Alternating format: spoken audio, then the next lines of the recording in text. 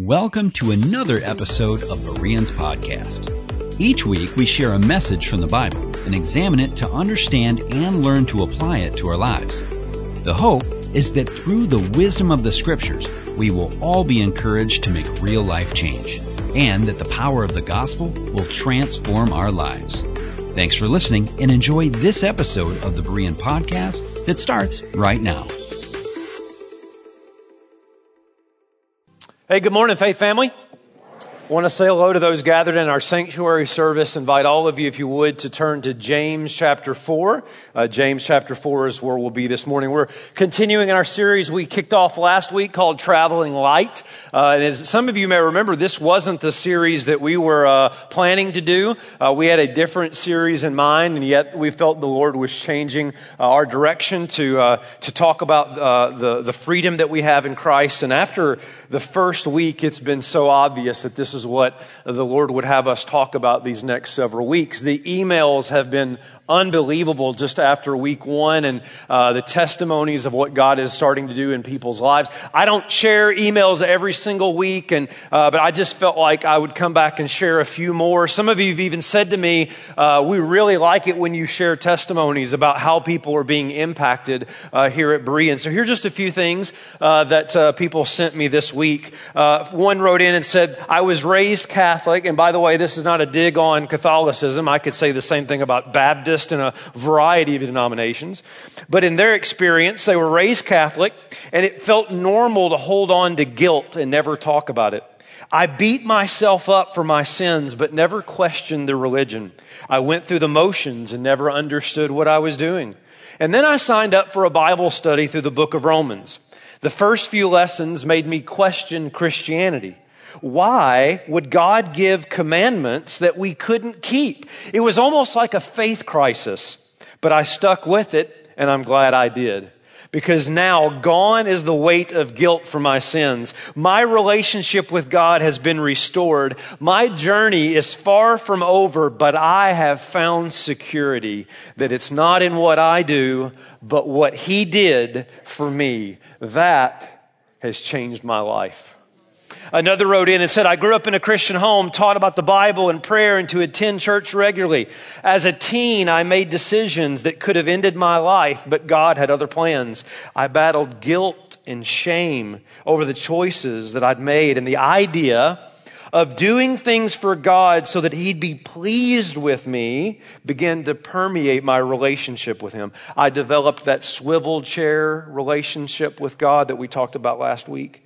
For too long, I'd been walking through my Christian life with a list of what I need to do to make sure God is pleased with me. So you can imagine how deeply the message resonated with me as the Holy Spirit began to pour over my soul.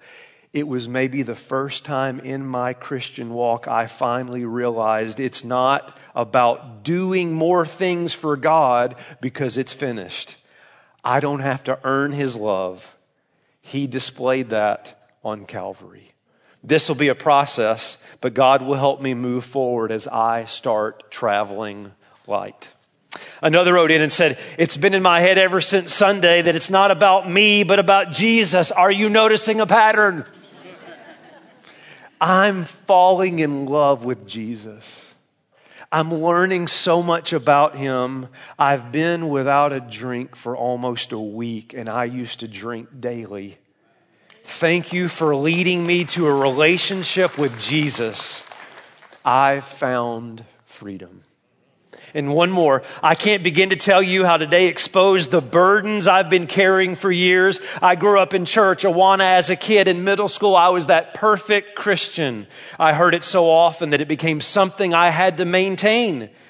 This meant that everything I did determined my status. I lived the what you do for God equals who you are before God mentality.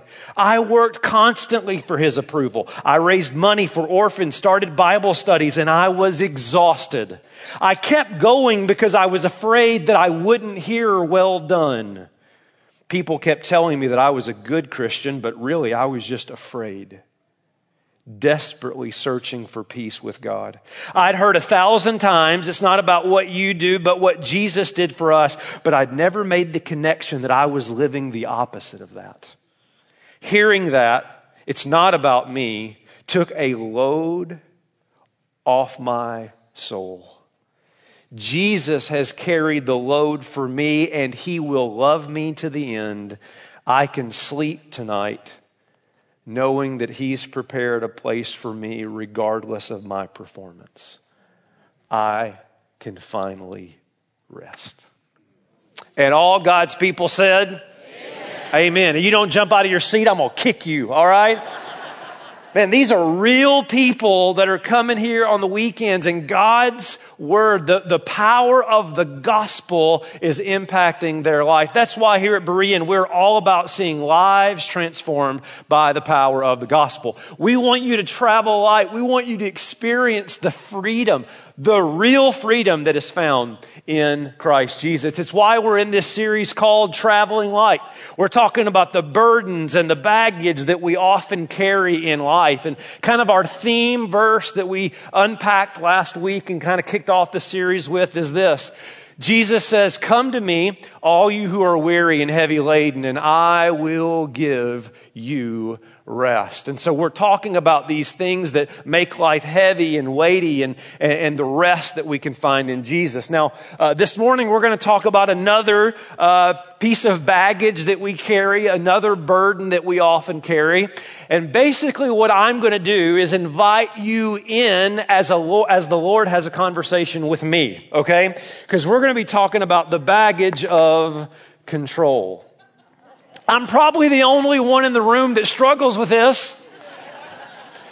But oftentimes the issue of control is a burden that we carry. It's baggage that we carry in our life. And I believe this morning Jesus wants to start to set us free. And we're going to look at that here in James chapter 4. If you're able to stand in all of our locations, please do so as we honor the reading of God's word. And let's look at what James, the brother of Jesus, has to say to us as he writes under the inspiration of the Holy Spirit. He says, "Come now, you who say today or tomorrow we'll go into such and such a town, we'll spend a year there and trade and make a profit. Yet you do not know what tomorrow will bring. What is your life? For you are a mist that appears for a little time and then vanishes. Instead, you ought to say, if the Lord wills, we will live and do this or that. As it is, you boast in your arrogance, and all such boasting is evil. So whoever knows the right thing to do and fails to do it, for him it is sin." Faith family, pray with me. Please pray with me, and let's ask God to bring freedom. God, thank you for your word. Thank you that your word is alive. It's active, and it's changing our lives. Thank you for the testimonies that we've just been able to celebrate of the freedom that you are bringing into the life of people here in this faith family. I pray that this morning, as we talk about this issue from your word, that you would continue that work. Help us travel light. In Jesus' name we pray. Amen. You may be seated. Only if the Bible is in error am I wrong. In fact, if I could, I'd bet my life on it. Those are the words of a man by the name of Edgar Whisenant. He was a former NASA engineer, but that's not what made him famous. What made him famous was a book that he wrote entitled 88 Reasons Why the Rapture Will Be in 1988. And boy, did he become famous. There were 300,000 copies of this book mailed to pastors all throughout the U.S. 4.5 million copies of that book were sold in bookstores. His prediction that the rapture would happen in 1988 was taken so seriously that TBN, Trinity Broadcast Networking, suspended their regularly scheduled programming and gave special instructions on how to prepare for the imminent rapture. Now, I don't know if y'all know this, but the rapture didn't happen in 1988. You heard it here, okay? If it did, we are all in really big trouble, okay? But that didn't stop Edgar. No, his predictions continued. He wrote more books, made more predictions. He predicted dates in 1989, 1993, 1994, 1997, and then he finally stopped. A prophet that keeps getting it wrong is kind of like a dentist missing half their teeth. You kind of start to wonder, right? What's going on here? I guess Edgar never read the verse that no one knows the day or the hour. The truth of the matter is, he's not the first person who was absolutely certain only to be proven wrong. Ken Olsen, who was the president of Digital Equipment Corporation in 1977, said, there is absolutely no reason anyone would want a computer in their home. He missed that one. A Western Union memo of 1876 said the telephone has way too many shortcomings to be seriously considered as a means of communication. Decca Recording Company said of the Beatles, we don't like their sound. And by the way, the guitar is on its way out. President of Michigan Bank Savings in 1903, I love this, said the horse is here to stay. The automobile is just a novelty. And I could give you example after example in history of people that were absolutely certain of something and yet they were proven wrong. My guess is every one of you in this place today has a story like that. In one way or another, you were certain of something and it didn't quite work out that way. You were certain that the victory would happen. You were absolutely certain you were going to get that bike for Christmas. You were absolutely certain you'd be accepted in that school. You were certain that she'd say yes. And you were certain it would last forever. And one of the difficult things for you to accept was that you were wrong. And if you're here today and that bothers you, I relate to you. I was wrong. In 1996, one time, I was wrong. Why does this bother us so much? Here's why. It's because deep down, what we really want is control. Deep down, what we really want in life is to be in control of life. We want our hands on the steering wheel. We want the account in our name. We want the ball in our hands. We want to control our destinies. Faith family, listen. Sanctuary, so listen. I want to show you today how this is at the core of many of the burdens that we carry. It is why when life goes out of control that we tend to go out of our minds. We lose it. We flip out. We get so anxious and worried because things are not in our control. Have you ever thought, Faith family, this morning about how evil that is?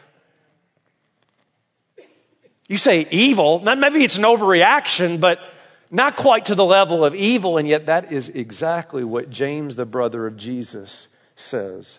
Verse 16, look at it. As it is, you boast in your arrogance, and all such boasting is, say it, Faith family, evil. Now let's be honest, doesn't that seem a little strong, a little too much? Like, come on, James, can we back it down a little bit? Evil? I mean, think of it this way. Imagine that you're in a Bible study and you're taking prayer requests and somebody stands up and they're like, I just need y'all to pray for me. I've been hitting the honky-tonk bars for 6 months in a row and I just really need, well, yeah, we're going to pray for our brother. Okay. Somebody else stands up and they're like, I've just been losing my temper.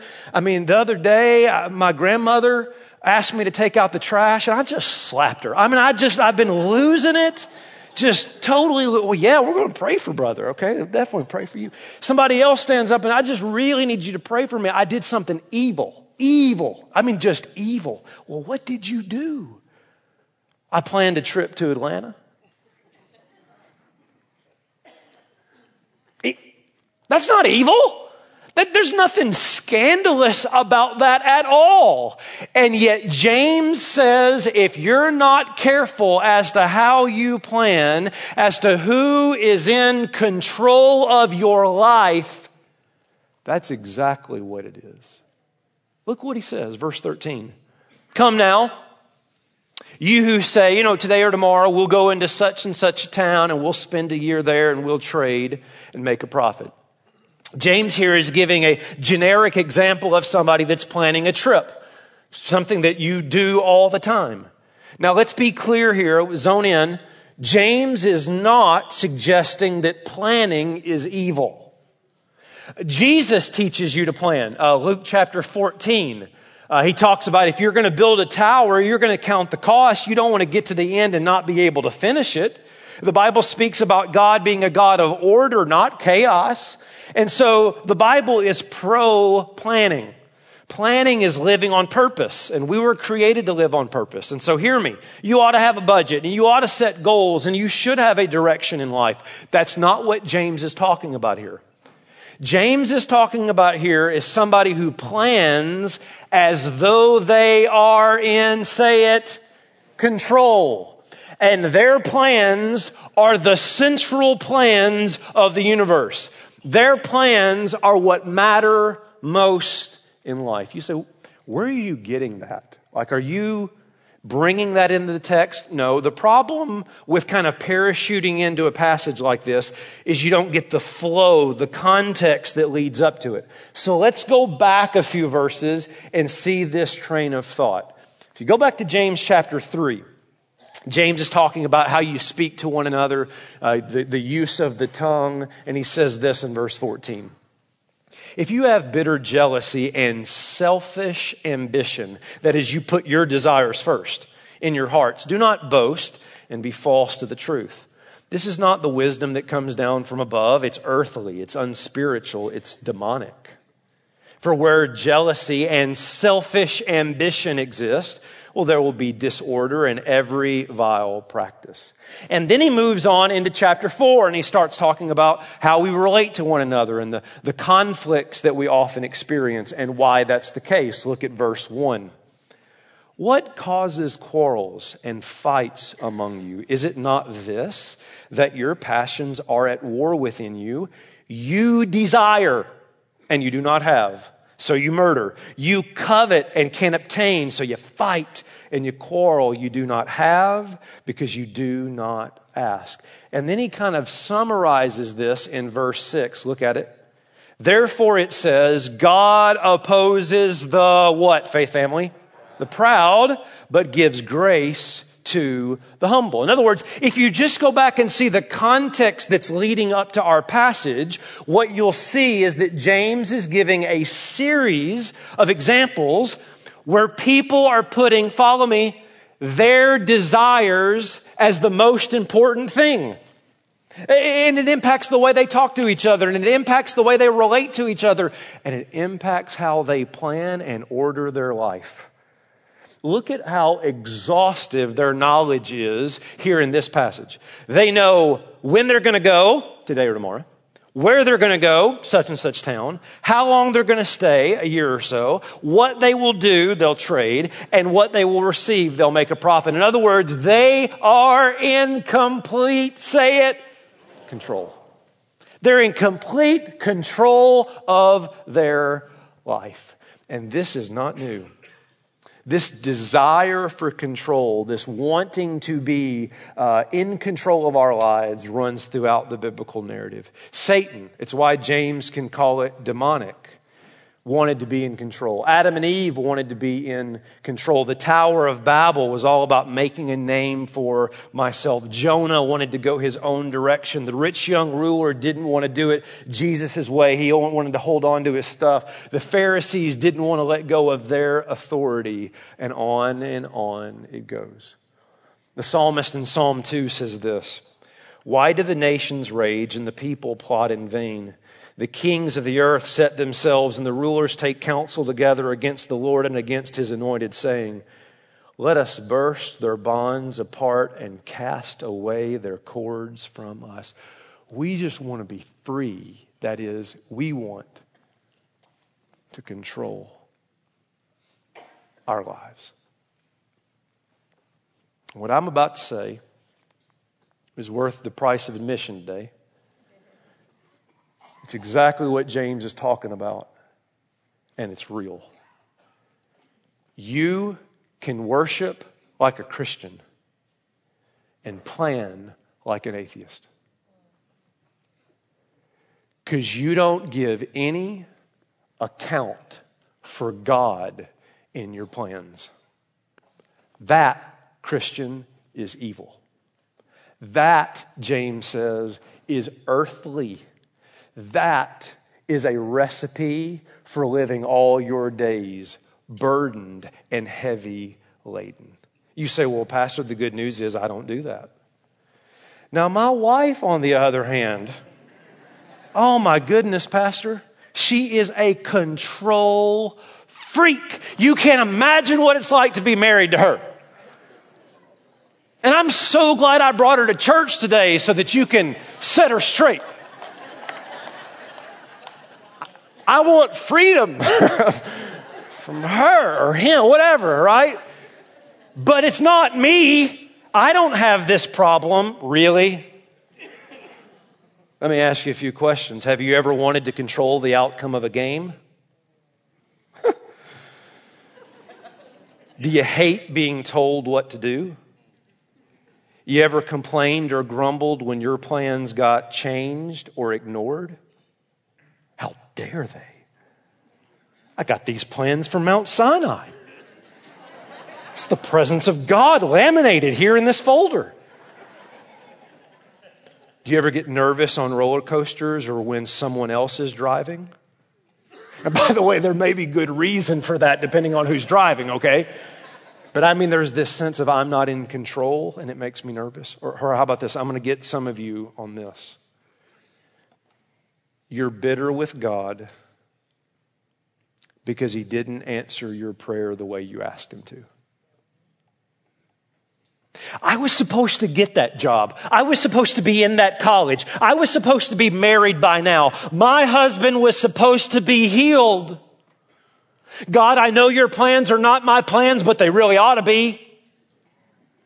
And you might not ever actually say that, but you feel that way at times. There's a sense of which I want control. And if you feel that way, I completely understand. Faith Family, I was supposed to be the lead pastor of preaching and vision at the First Baptist Church in Hawaii. That's what was supposed to happen in my life.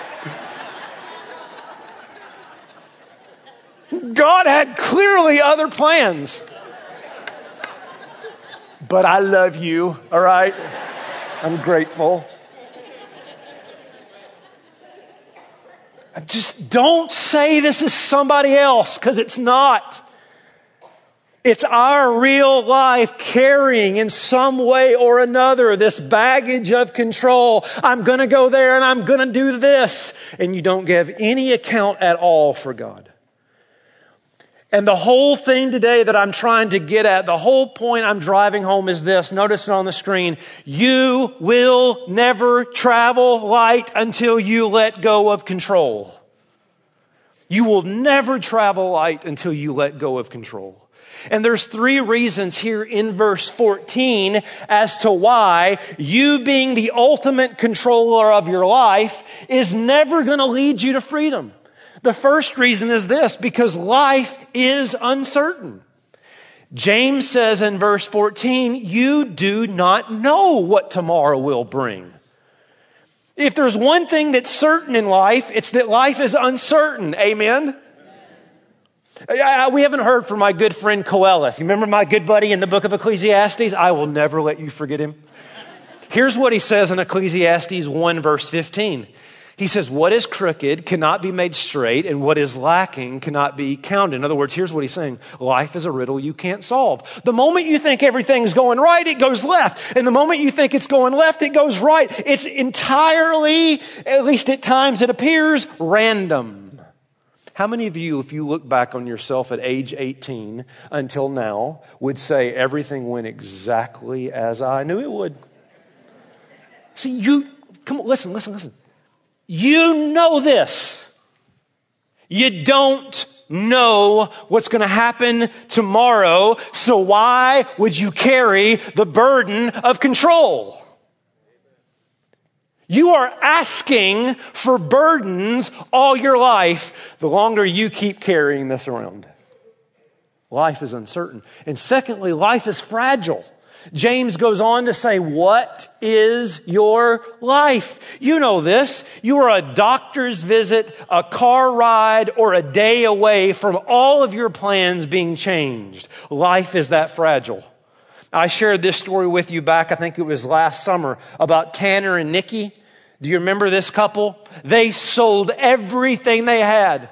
And they bought a boat. They put everything into this boat. And the very first trip out, it sunk. All of it gone, just like that. Life is fragile. It's easily changed and broken. So why would you carry this baggage? Look at the third reason. It's not just that life is uncertain and fragile, but life is short. This is the last part of verse 14. He says, your life is a mist. It's here and then it's gone. Or you could say it this way, our life is like the mayfly.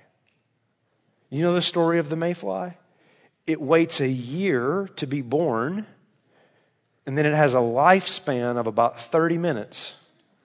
Anywhere from 30 minutes to 24 hours. Now that's kind of a bum deal, right? You got to wait a year to be born and you only get 30 minutes? At most a day. That means you're born and you have kids and you get married and you go to work and you graduate college all in 30 minutes, right? What a day. And yet that's our life. These however many years we have in comparison to eternity, it's a mist. So you're really going to live as though you're the one that's ultimately in control. Don't you see? You're only asking for burdens. Peter says it this way.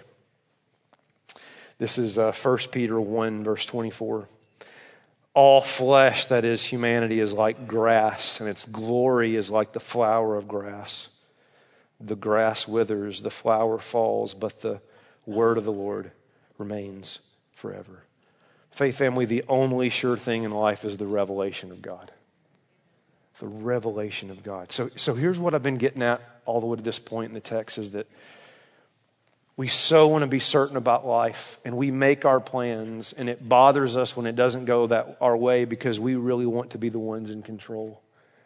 And that this is the source of so many of the burdens that we carry. And it's nonsense to think this way because life is uncertain and it's fragile and it's short. You're never going to travel light this way, but there is another way to live. There is a way of freedom. There is a way that you can travel light. And James tells us in verse 15. I want you to notice the change in the text. Look at the word instead, verse 15. Instead, that is, rather than living that way or thinking that way or saying that, instead you ought to say, if the Lord wills, we will live and do this or that. If the Lord wills. So there's a different way of approaching life, a banner that hangs over your life that all of my plans are if the Lord wills. Now, faith family, this is not James giving you some kind of Christian cliche to sound spiritual in your conversation. Well, you sure y'all come over to your house tomorrow if the Lord wills, right? Just like if somebody does it, just smack them, okay? You have my permission in Jesus' name. The point is not, and by the way, if you say that, that's perfectly fine. My point is, it doesn't really matter if you say it. The real issue is the condition of your heart. Do you really believe it? That is, a Christian lives with a submissive heart to the sovereign plans of God. That is how a Christian lives, and this is the key to traveling light, where we realize, sure, I'm going to plan, and yes, I'm going to live with intentionality, but this is kind of hard for me to admit, I'm not in control. Would you just say that with me, Sanctuary, everybody? When I say go, say, I am not in control. This is therapy, okay? I'll send you a bill. Ready, set, go. I am not in control. That's how a Christian lives. If the Lord wills. From that, I want to give you 3 things that will help us start traveling light. From that phrase, if the Lord wills, that I believe is true. And if you want to just say amen, you can say amen. Now, that's not me trying to control you, okay? I wouldn't do that. But I'm just saying, like, I don't even care if you say amen out loud, but just if you resonate with this, just put a stake in the ground today. Say, I believe that. Because as you do, you'll start traveling light. Number 1 is we must know and believe that God has a plan for your life.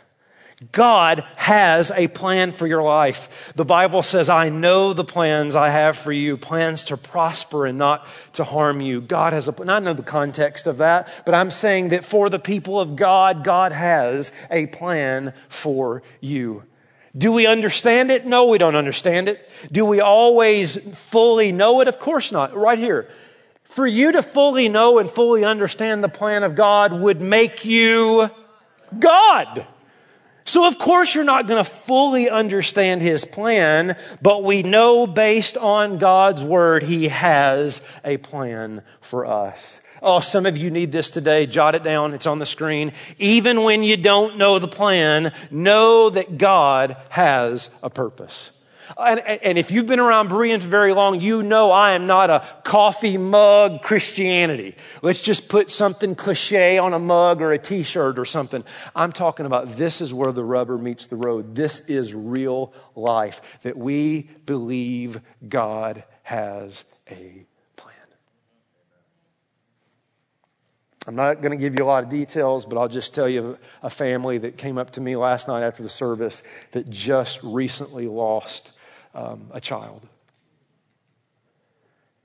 And with tears in their eyes gave testimony to the fact that they believe that God has a purpose through it all. You got to live this. This is not bumper sticker Christianity. This is real faith. I believe He has a plan. Number 2, I believe that God's plan is greater than my plan. And that's going to be hard for you to say if you're still holding on to this. Are you sure about this? Yes. His plan is greater than your plan. Because He is in control, you're not. He is independent, you're dependent. He has the power to accomplish things. You have the power usually to screw things up. He is all-knowing and wise. You're guessing at best. His plans will come to pass. Yours always will not. And at the end of the day, Faith Family, the future is about God, not us.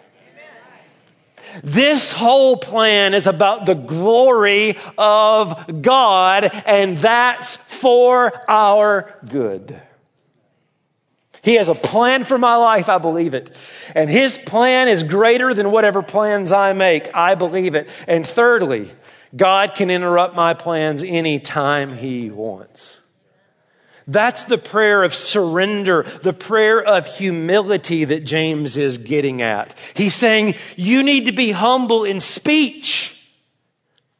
You need to be humble in how you relate to one another. Don't make your desires the most important thing all the time. No wonder you have fights and quarrels. And you can't make your plans the center plans of the universe, for God may interrupt them, and you need to surrender to that because God resists the proud and gives grace to the humble, to the one that says, if the Lord wills. I'm going to go here. I'm going to do that. I'm going to plan that trip and I'm going to live this life and I'm going to have goals, but it's all under a submission to God. He might have other plans for me. And I'm okay with that. I'm telling you, until you get there and until I get there, we're never going to travel light. Let me give you an example of somebody who lived this way. The Apostle Paul. You heard of him? He's like everywhere in the Bible, right? The Apostle Paul lived this way. He went to Athens and then he went to Corinth and he ends up in Ephesus and he goes to a synagogue and he's speaking with the Jews, which is his typical fashion. And he goes to leave and they asked him to stay a little longer and Here is his response. This is Acts 18:21. But on taking leave of them, he said, I will return to you if God wills. And then he set sail for Ephesus. Again, regarding whether or not the Corinthians would ever see him again. 1 Corinthians 4:19. But I will come to you soon. I've already booked my airline ticket. I'm going to go. I've got plans to come back to Corinth if the Lord wills. Do you see what he's saying? He's saying, listen, okay, I'm going to make these plans. I'm going to go in this direction. I'm going to live with goals. But God, at any point you can, okay, we're not going to go this way. We're going to go this way now. Okay. I'm surrendered because my plans aren't the center of the universe because I'm really not the one in control, God. And so even if I think I'm going right and you want me to go left, we go left. And if I'm going left and you want me to go, then we're going to go right because I'm surrendered. And that's where you find freedom. That's when you start to travel light. And that's what James is driving at here. We'll wrap it up here in an hour or so. Verse 17. So whoever knows the right thing to do and fails to do it, for him it is sin. Here's all I'm going to say here, and then I'm going to give you some application, and we'll be done. Whoever knows the right thing to do and fails to do it, for him it is sin. Here's what I want to say to you. God is not impressed with your smartphone calendar and your laminated vacation schedule. What God wants is an obedient heart. Because if you know, Christian, this is how you ought to live, and you're not living that way, it is sin. And many of us need to repent from that sin today. And you say, but that feels so repent. Yeah, but repentance is the way to travel in light. To saying, okay, God, I'm not in control anymore. I'll live under your sovereign hand. And it's like I can almost feel in the room the weight that's starting to be lifted from some of your lives. Here's some application as we leave. First of all, I would encourage you to do this as your pastor. Give God thanks for all the plans that didn't come true. Because I think we have a tendency only to thank God for all of our plans that did happen. The reality is, if you really believe this sermon, it means you're going to thank God for all those plans you wanted, and he said no. There's a great theologian in church history. His name's Garth Brooks. And he said, sometimes I thank God for unanswered prayers. Sometimes the best thing God did in your life was he slammed the door, and he said no. And he took you a totally different direction. It wasn't where you wanted to go. It wasn't where you thought you'd go. But it's where God wanted you to go, and you haven't thanked him for that, and you should give him praise. Secondly, is you need to approach each day with a crucified calendar. Approach each day with a crucified calendar. What I mean here is, yes, plan. Yes, live on purpose. Yes, live intentionally, but you do so with a heart that is surrendered to God, because Jesus taught you to pray, not my will, but your will be done. And that's not just in the big things of life. It's in the everyday of life.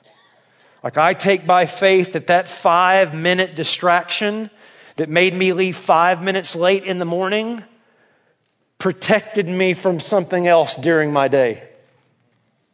That God is that sovereign over my life. In other words, what I'm getting at is I don't want you to worship like a Christian and yet plan like an atheist. I want you to worship like a Christian and plan like a Christian. And a Christian crucifies their calendar. Thirdly, is lay down the baggage of control for freedom in Christ. Lay down the baggage of control for freedom in Christ. And what I'm getting at here is some of you at Sanctuary, everybody here, some of you walked in today like this. And this is a marriage. This is a relationship with a child. This is a kids going off to college. This is a financial situation. This is a situation at work. And you're all about trying to control it. And you're walking around heavy laden. And what I'm asking you to do today, what God's word is saying for you to do today, is that you've got to lay that baggage down and say, God, I surrender. It doesn't mean I'm passive. It just means I'm surrendered to you. And I'm saying in this marriage, and I'm saying in this situation at work or whatever, have thine own way. Have thine own way, whatever you will. Peter says it this way, 1 Peter 5:6, humble yourselves under the mighty hand of God so that at the proper time he may exalt you. Watch, casting all your anxieties on him because he cares for you. Will you do that today? Lastly, surrender the uncertainty of this life for the certainty of eternal life. Because what some of you are doing when it comes to this is your eternity. I'm going to be the best person I can be, and I'm going to be better than her and better than him, and it'll be enough when all is said and done. My friends, you can't control your eternity. What the Bible calls you to do is to repent of your sin, of running your own life, and trust Jesus. Listen, trust Jesus as your Savior and Lord. And some of you today, you're not a Christian. And you need to give over control of your life and surrender to him. Maybe you're here today and you'd say, Pastor, how can I really know that God has a plan for my life? How can I know? And my answer to you is to look to Jesus. Look to Jesus. Listen as we close to the words of the apostle. Focus in here. Hear these words. This is Acts 2. Jesus of Nazareth, a man attested to you by God with mighty works and wonders and signs that God did through him in your midst, as you yourselves know. Listen, this Jesus, delivered up according to the definite plan and foreknowledge of God, you crucified and killed by the hands of lawless men, and God raised him up, loosing the pains of death, because it was not possible for him to be held by it. Everybody, faith family, look right here. I do not know what the future holds, but I know this. I don't need 88 reasons to be confident that God has a plan for my future. I only need one, and it's this. There is an empty grave according to the definite plan of God. And that is the only reason I need to be certain that God has a future for me. And you can bet your life on it. And all God's people said, Amen. Amen. Let's pray. God, help us by your strength and grace to live this way. If we say we want to travel light, we've got to let go of control.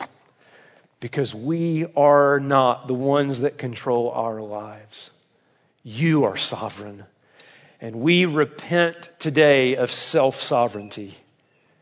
And we surrender to your sovereignty in our life. Life is only free, God, when you're God in our life.